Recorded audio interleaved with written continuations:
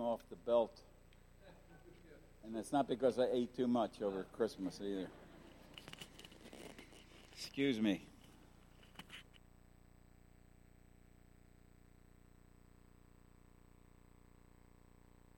I don't think that's going to work, but is that all right? Okay, I got thumbs up from the back, and I'll try not to move too much. And I realize I move too fast for some of you. How many of you, like my wife, are suffering from Christmas and New Year's fatigue today? Oh, come on. All right. Reminds me of the fact, and it's a verifiable fact, that if some of you nod off today, I fully understand, that if you laid everybody end to end in church who fell asleep in the row, if you laid them end to end, they'd be entirely more comfortable than falling asleep sitting up. I retired from my position as associate pastor at Cornerstone 2 years ago, end of January. And I'm here to confess that I'm not doing as well as I thought I would be doing. My friends who were already retired smiled at me and said, just do whatever you want. That sounded pretty good to a certain extent, but you can't live that way. We don't live as believers in Jesus doing whatever we want. Now, they didn't expect me to go out and do something crazy or stupid or unbiblical, but, do what you want. Well, there's a problem. There's a lot of things that I want to do, and I'm not sure if that's what God wants me to do. So I'm still working through that. You say, you really are slow. It took you 2 years to work through that? Yeah, I'm slow. I've learned to live with that. I share with you this morning the fact that the passage I'm going to share with you, and that came by way of an invitation from Pastor Dave back in November. He said, I'd like you to preach on New Year's Day, and I think he's still with his family, with Sarah's family, I think, because I don't see him right down here. And I kind of expected that to come because I told him way back here, if you're really in a jam and you need somebody to fill in, I'd be happy to do that, assuming I'm in town. I like what Pastor Dave does in many, many areas of our ministry here at Cornerstone. One of them is he plans ahead. And he wanted to know, what do I need here? Move the mic the little bit, what? Well, I can't hold it, though. It doesn't stay. Yeah, if I bend it, I'll probably break it. So, is that better? Better? Okay. He plans ahead, and he wanted to know shortly after asking me what will be your text and what will be the title of your message. Here's the verse I initially thought of. Acts 20, verse 24. But I do not account my life of any value, nor as precious to myself, if only I may finish my course in the ministry that I received from the Lord Jesus to testify to the gospel of the grace of God.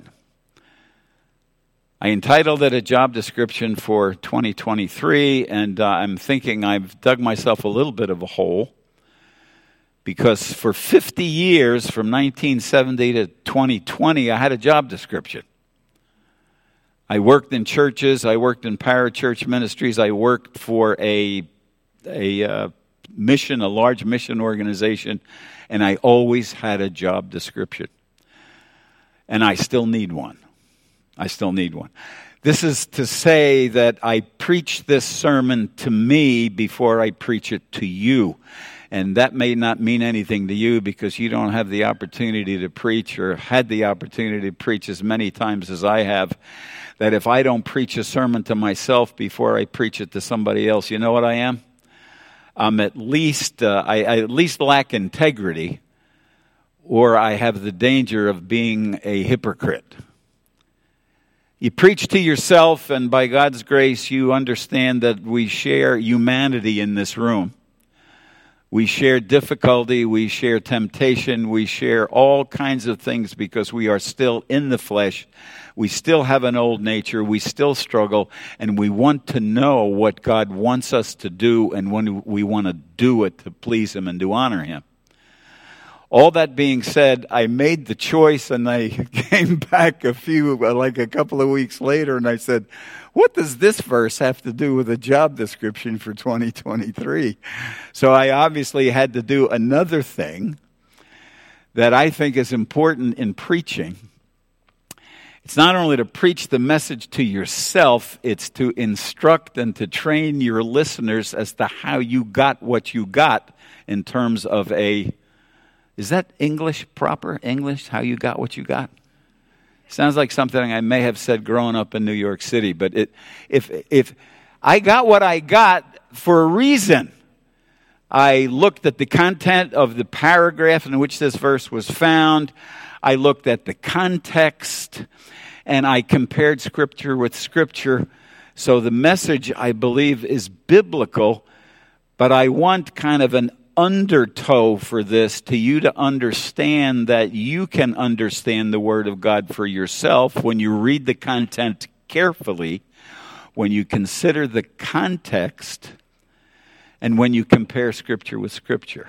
The Spirit of God, as the hymn writer said, the Spirit of God can be your teacher. Spirit of God, our teacher be, showing the things of Christ to me. I was supposed to pray at this point, but I think Aria covered that base. So we're going to move on. I'm going to read the text from Acts chapter 20. And I want you to follow along. I'm reading beginning at 17 and going to verse 24. The focus of the message is going to be verse 24, but in looking at the context prior to it, a couple of things popped up that I said, well, Lord, that makes a lot of sense, looking at a new year. Listen to the reading of God's Word, and I'm going to make you do something that I like people to do after I read God's Word. I say what? This is the word of the Lord, and you say, thanks be to God. Now for Miletus he sent to Ephesus and called the elders of the church to come to him. And when they came to him, he said to them, you yourselves know how I lived among you the whole time from the first day that I set foot in Asia, serving the Lord with all humility and with tears and with trials that happened to me through the plots of the Jews. How I did not shrink from declaring to you anything that was profitable and teaching you in public and from house to house, testifying both to Jews and to Greeks of repentance towards God and of faith in our Lord Jesus Christ. And now, behold, I am going to Jerusalem, constrained by the Spirit, not knowing what will happen to me there, except that the Holy Spirit testifies to me in every city that imprisonment and afflictions await me. I read that and said, that's not the place I want to go, where afflictions and imprisonment await me. But I do not account my life of any value, nor as precious to myself, if only I may finish my course and the ministry that I received from the Lord Jesus. A brief thumbnail look at the context of these words. Paul had 3 years of ministry in Ephesus,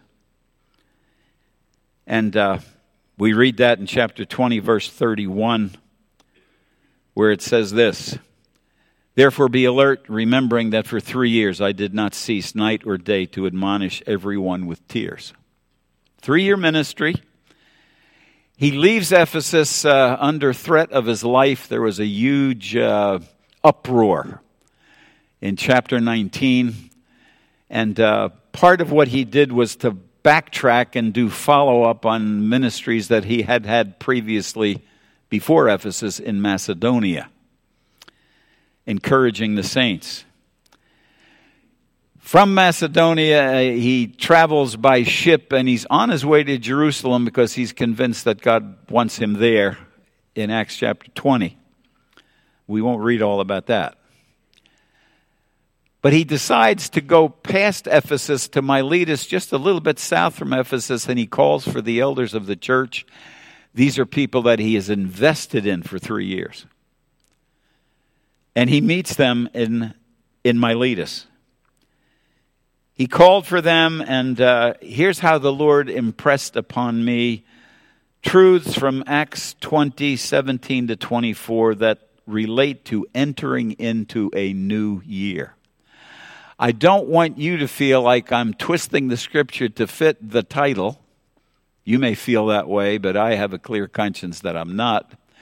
Because I'm reading the text, and I'm rereading the text, and it says, now from Miletus he sent to Ephesus and called the elders of the church to come to him, and when they came to him, he said to them, you yourselves know how I lived among you. What he's doing is meeting with those who knew him, those to whom he ministered, and he reviews.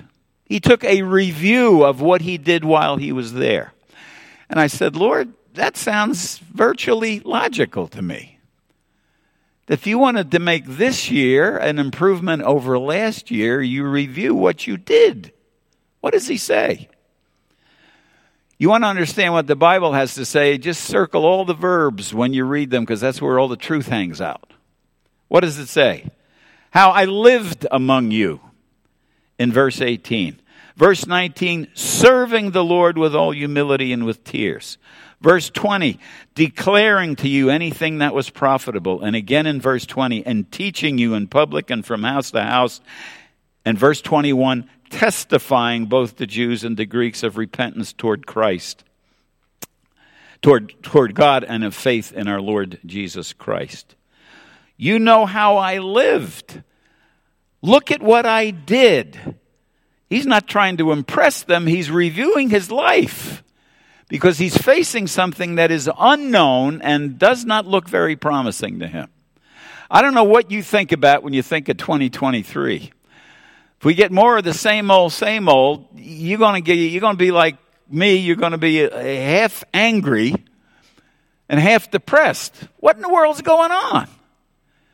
He looks back. He rehearses his life. This is what I did when I was with you. Now, I'm impressed because I'm 77 and I know some names, but most names I don't know anymore. I remember people, but I say I should know this person, but I can't remember their name. Some of you can. I thought somebody would say amen on that, but memory's not as good as it used to be. I was blessed by the fact that he remembered. He could recall what he did. I asked myself, can you recall what you did last year? Not all the details, but I'm sure there's things that I did that I shouldn't have done. I didn't do some things that I should have done. I look back and I wonder, is what I did was good and what I did was not so good. What I did was that I neglected.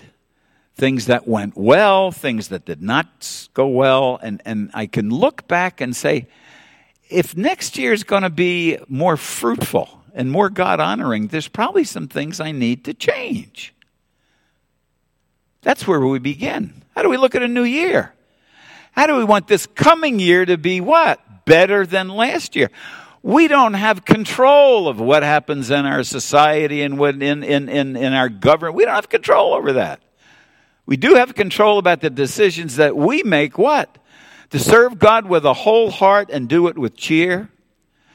To serve God in a way that brings honor to our Savior. To care about one another in a context of a world that has grown cold and hard and dark. It's always been that way, but it seems to be more that way than usual. He looked back. He looked back. What impressed me is he looked back with guys that were close to him. And he could share with them, this is what I did with my life while I was with you. You want some help in course correction as far as the coming year is concerned? Is there something that you would like to change? Just one thing. Just one thing. Based on looking back as how last year was for you. May God give you insight, and may He give me insight as we do that. And I think it helps to do it with someone or someone's else who know us. To help us say, what one thing needs to change? Paul rehearsed his past. And he also was realistic about his present. This is all context before we get to verse 24. What does God say in verse 22? And now behold, I am going to Jerusalem, constrained by the Spirit, not knowing what will happen to me there, except that the Holy Spirit testifies me in every city that imprisonment and afflictions await me. He's got a little track record as to what happens to him when he shows up and preaches the gospel. I don't know what strikes you about verse 22, but I circled in my Bible, I am going. And I also circled in my Bible, not knowing. Anybody there today? I'm going and I'm not knowing. Tom and I, we're more than blood brothers. We're not blood brothers. We're just real brothers in the body of Christ. I am going, not knowing. Who likes that? Anybody like that? Why does God say we don't walk by sight, we walk by faith? Because in our going, we don't know. I'm going, not knowing. 2 times I probably could get more than 2 times, but 2 times the Lord brought back to my memory that I left a youth pastorate in Texas in 1973, not knowing where I was going. I knew where I was going. I was going to New York. I was going to stay in my parents' attic. It was bedroom. It wasn't an attic. I had 1 wife and 1 son. I had every intention to go into a full-time teaching ministry of some kind, and every door I knocked on closed. I was going not knowing. The Lord turned my life in those 4 months from June through September to go and serve as a pastor in a church in Baltimore. And it's a long story as to how He got me there. But it changed my whole life in terms of the direction. No longer being a teacher per se, or a full-time teacher or a career teacher, to being a career, quote-unquote, career pastor. I didn't know where I was going. I'm sure there were people who knew me and said, what in the world's the matter with you? You leave a job and you don't have another job to go to.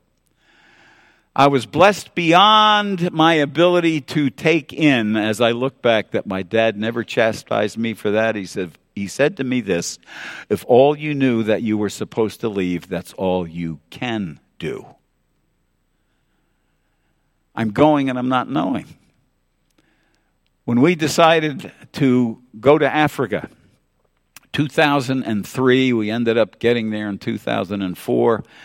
People would ask you, where are you going to live? And what would we say? Well, I don't know. What are you going to do? Well, not really sure. I got a 1-line job description that says visit missionaries and encourage them. Sounds pretty good to me. How are we going to do that? I don't know. You need to raise 40 grand. Was it 40 grand we had to raise ahead of time for a vehicle and a bunch of other things? The mission knew more about that than I did. Plus whatever the monthly support was. How are you going to get all that money? What's the answer, Matt? I don't know. I don't know. Not knowing. I'm going, but I'm not knowing. And if we're honest, all of us are in the same boat. You may say, I've got a job, I'm going to do this, I'm going to do this, I'm going to do this. I hope you don't sound like those in James chapter 4. Come now, you who say today or tomorrow we will go into such and such a town and spend a year there and trade and make a profit, yet you do not know what tomorrow will bring. What's your life? For you are a mist that appears for a little time and then vanishes. Instead, you ought to say, if the Lord wills, we will live, or do this or that. Does He ever hit you over the head with that truth? If the Lord wills, you'll live. and do this or that. And I don't think the Lord in Scripture, there's too much evidence, and chapter 20, verse 24 is a lot of evidence that what we do is inconsequential. It's not just this or that, if you're interested in doing God's will as you live here on His earth. But we don't know. And we don't like it that we don't know, and we don't like it when it's not the way we'd like it to be. But that's what the Scripture says. Be realistic about now. I don't know about you, but I don't know what's going to happen tomorrow. Proverbs 27:1 says what? You don't know what a day will bring forth. Does that mean we're supposed to huddle in a corner and be afraid? No. I looked at Dave's shirt today, and what does it say, Dave? Faith over fear. Faith over fear. I don't know. I'm going and I'm not knowing. Oy. That's a truth to embrace. We don't know. Isn't it great to know a God who does know? Whose promises never change. He'll never leave you. He'll never forsake you. He'll never let you down. He'll never, ever, ever turn His back on you. So what you don't know about, you don't have to worry about. You can make your plans, and the Lord says, I will direct your steps, Proverbs 16:9. He's not against planning. He's for planning, but hold your plans loosely because you don't know what God's got in mind. Paul had a hint, didn't he? He said, I get from the Holy Spirit that wherever I go, in every city, that imprisonment and afflictions await me. I'm just saying, let's be realistic about now. I'm not a super student of culture, but what comes to me as I look at our world and as I look at our country, I see a mixture of depravity. It's dark out there. Depravity and what I would call, what's the word I'm fishing for? Idiocy. Insanity. That's the word I'm looking for. Insanity. People denying what is absolutely obvious and doing what is absolutely foolish. Absolutely foolish. And we got to live in that.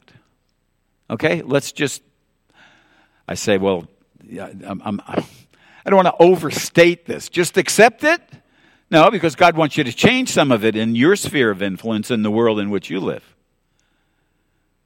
You don't want to be wicked and evil, and you don't want to be stupid. You want to serve God effectively. But we live in a world that's dark and depraved and insane. There is where the light shines the brightest, doesn't it? Where it's darkest, the light shines the brightest. So, in being realistic about our now, should not keep us from what? Following Jesus step by step by step. We finally get to the job description in verse 24, which says, but I do not account my life of any value nor as precious to myself. And you read that and you say, what is the Lord down on us? Does He want us to hate ourselves? No. He goes on to say, if only, I think New American Standard says, in order that I may finish my course and the ministry that I received from the Lord Jesus to testify to the gospel of the grace of God. This job description is not full of specifics that I can say, well, this is God's will for your life. This is your ministry. This is the race that you need to run. But I can say with authority because God said so. There are 3 things in this verse that you need to know and I need to know about my life starting today, the rest of the day, tomorrow, next week, next month, next year, as long as God would have you here. If He doesn't take you home through death, or if Jesus does if Jesus does not return in the coming year. And He could. He knows when that's going to happen. Be responsible for your future. Well, how do you do that? Number 1, what does it say? Consider my life. Consider my life. I don't add it up this way that my life is of any value or is it precious to me unless or if only or in order that I may finish my course and the ministry I receive from the Lord Jesus. What a statement. What a statement. He knew what really mattered. It wasn't about me. It wasn't about me. I think they got me up here early today, so we're still doing good. We're still doing good. If only I may finish my course and the ministry I receive from the Lord Jesus. What this answers for me is who's in charge of my life. Is it me? Do I call the shots? Or does God call the shots? We were blessed. Someone in our church family gave us a book by Paul David Tripp that is an Advent devotional. And really, as we've read through it day by day, it's kind of like a theological primer. And this is something that Paul David Tripp wrote about sovereignty, comparing the sovereignty of God with what he termed self-sovereignty. This idea of considering your own life and how you look at it, there's three words, basic words that are used to translate life in the language of the New Testament. This is the word that speaks about your own self. Your own self. What Paul David Tripp says is what I'm about to say will probably hurt your feelings. The sovereign Savior came to earth because sin causes all of us to live as self-appointed self-sovereigns. We all put ourselves in the center of our world. We all are way too focused on what we want, what we feel, and what we think we need. God's not against desire when it's his desire. He's not against feelings when we have to deal with them. He's not against meeting our needs. Doesn't he promise to do that? Trouble is, we're not satisfied with that. What I really need, Lord, is a Ferrari. What I really need is what's the biggest TV they make now? What I really need is what the guy across the street has, and I want it bigger and better. So I can put it in his face. I think I'm overstating, but the principle's the same. We all want control over things that we will never control. Oh man, am I in that one? Am I in that one? We all get angry when someone or something gets in the way of our self-designed sovereign plans. We all want to write our own rules, and when we break God's rules, we want to be able to do it without negative consequences. We go through days without consciously thinking about God's will or his glory. We allow our hearts to be captured by the idol of idols, and he says the idol of idols is self.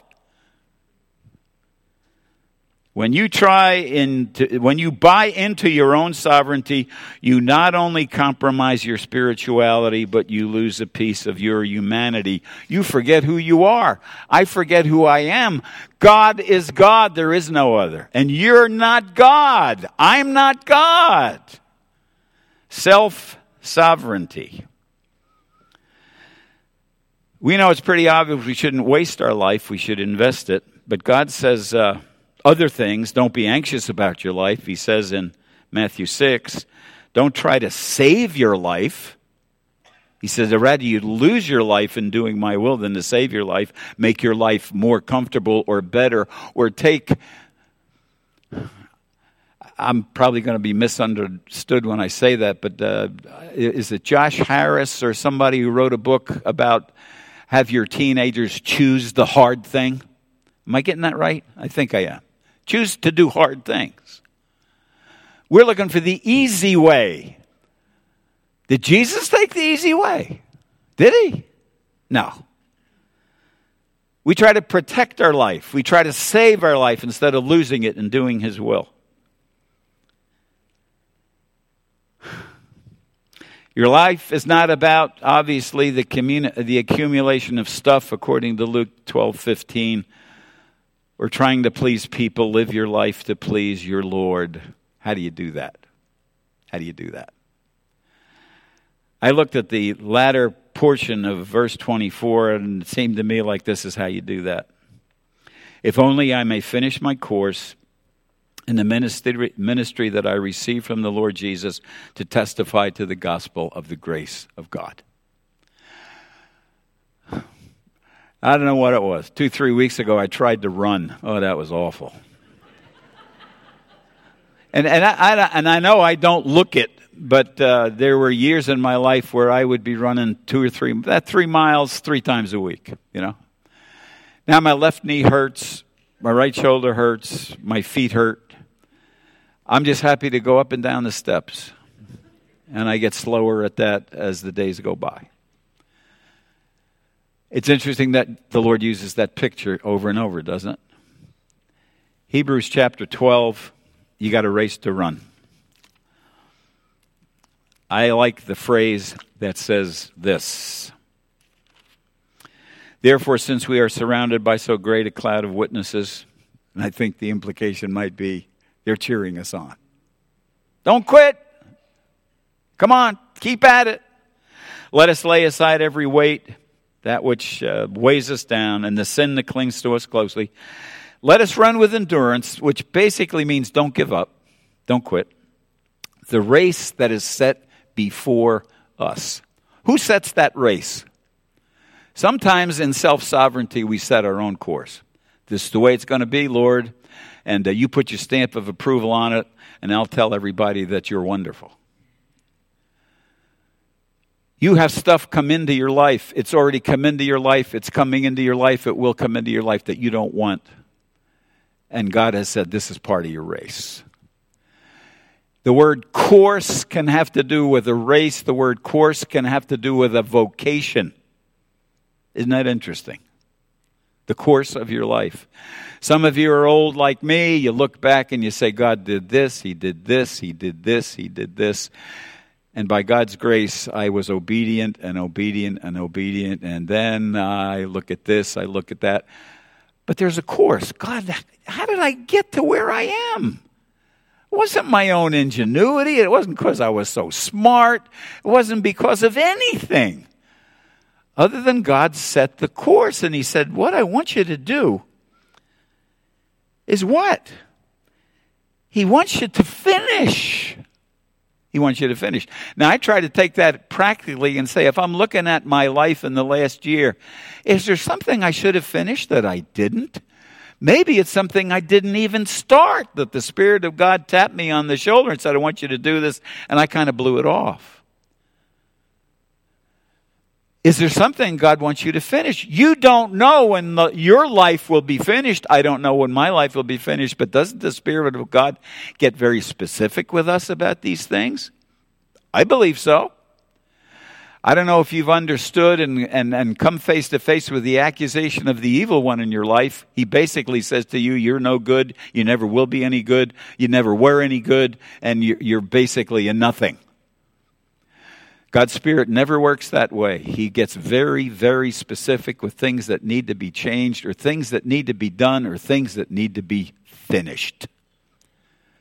There's something in your life, there's something in my life that God says, hey, I want you to work on this, and I want you, I don't know whether I'll be here to see it finished, but I'm going to work on that. I'm going to work on that. Finish the course. Finish the course. Finish the race. I fought a good fight, is what Paul said in 2 Timothy 4:7. I have finished the race. Can I say that? Well, sometimes I think, Lord, I'm not finished yet. I'm going slower, but I'm still racing. He's got a great sense of humor. He doesn't change his metaphor to fit my slowness. He says, I still got stuff for you to do, stuff for you to finish. Maybe it's ministry in somebody's life. Maybe it's something within your family. Maybe it's something within your business or your job or your neighborhood. You started, but you didn't finish. You left it undone.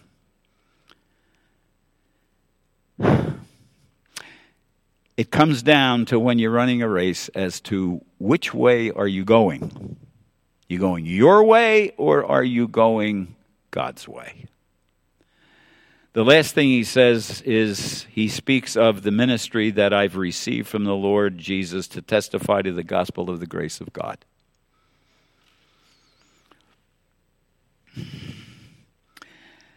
When I use words, I don't use words like this. This is God's word. You say, well, Paul's an apostle. He's got a ministry. I like to ask people sometimes who are just, let me put it this way, and I don't say this in any way to say, well, your life is everyday. You're everyday people. You know, we're what you call it? We're full time in the ministry, right? Where have I learned the most? I've learned the most from everyday people who've suffered better than I suffer. Who represent Jesus where they are. Not looking for accolades.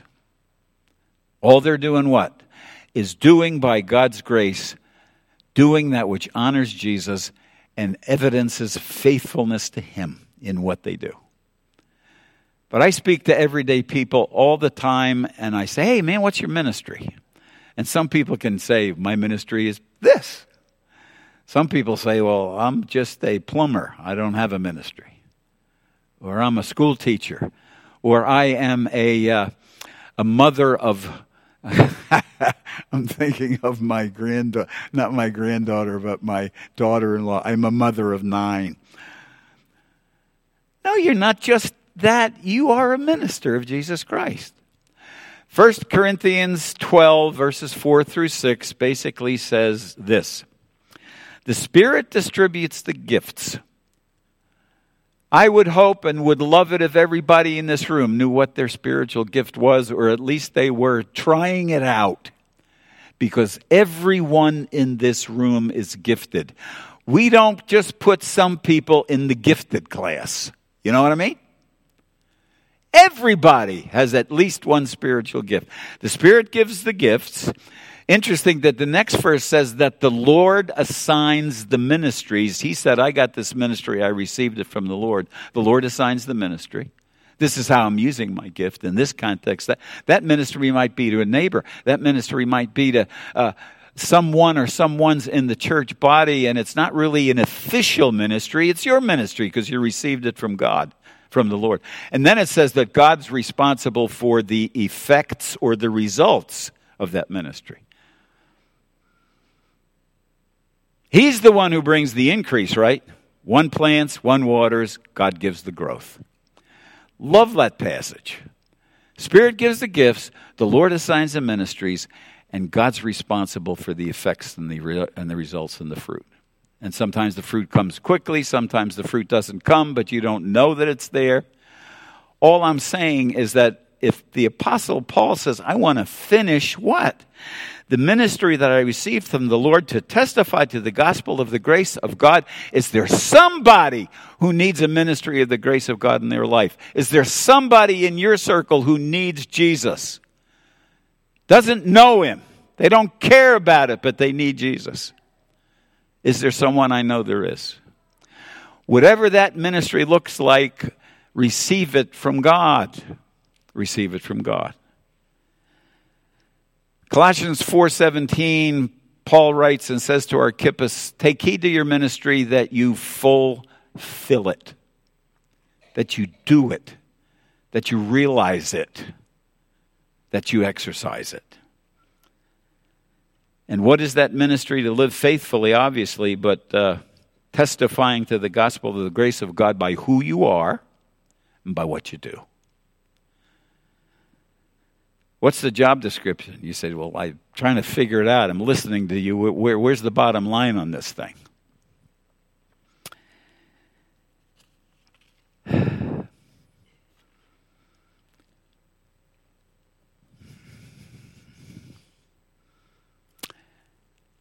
I couldn't find the verse, but I know the truth of it. Back in the Old Testament, David was told by the Lord that you are not going to build the temple. You're a man of war. But I want you to collect all the stuff that's needed for the building of the temple, which he did. You can read about it. He says to Solomon, I have done my part. I collected all the materials, and God's given you the privilege of building a house for him. It's that way with ministry. You never finish all of it, right? What you do is you do your part. And as I think about the 3 resolutions for 2023, here's how I think of it. 1 is a change of focus. Don't let your life get in the way of your walk with God. A self-sovereignty that focuses on what we want, what we feel, and what we think we need. Let God be God in your life. Let God be God in my life. Change your focus. Don't make comfort your priority. Don't compromise a walk of faith by being unwilling to risk when God puts you in a situation where you've got to stand for what you believe or do what you know God is telling you to do. Change your focus. Finish your course. Make sure you are going God's way. You may need a course adjustment because you've been doing it your way instead of his. Finish your course. Don't quit and don't drop out. And thirdly, fulfill your ministry. You received it from God, and if you're not sure what that is, well, ask him. Don't you think that God would answer that prayer? Lord, I'm looking for ministry. So the Spirit of God says to you, that's all right. You're off the hook. You can do whatever you want. No, he'll let you know what that is. It may be a person. It may be a small group. It may be what? Where you live, where you work. I don't know what it would be, but ask God to show you what that ministry is. And what? It'll include someone or someone's to reach with the testimony of the gospel of the grace of God. A God-given goal to realize. Who do you need to reach with the gospel? A job description for 2023. Get the focus off yourself. Finish your course. Fulfill your ministry. I close with a question. What's going to rule you in 2023? Your life, a focus on self, or your calling? What's your calling? What is it? Finish your course. Fulfill your ministry.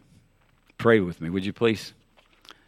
Father, thank you for the word of God that lives and abides forever. It's profitable to teach us what we don't know, to convict us about what's not right in our lives, to correct us and get us back on course, and to instruct us in righteous living. Father, we know the answer to the need of the world, and it's solved by new life in Christ, a change from the inside.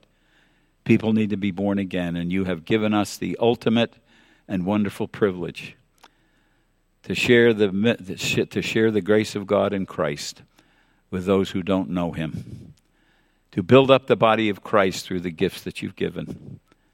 And Father, to walk with Jesus and to finish our course and to fulfill our ministry. Thank you. In Jesus' name, amen.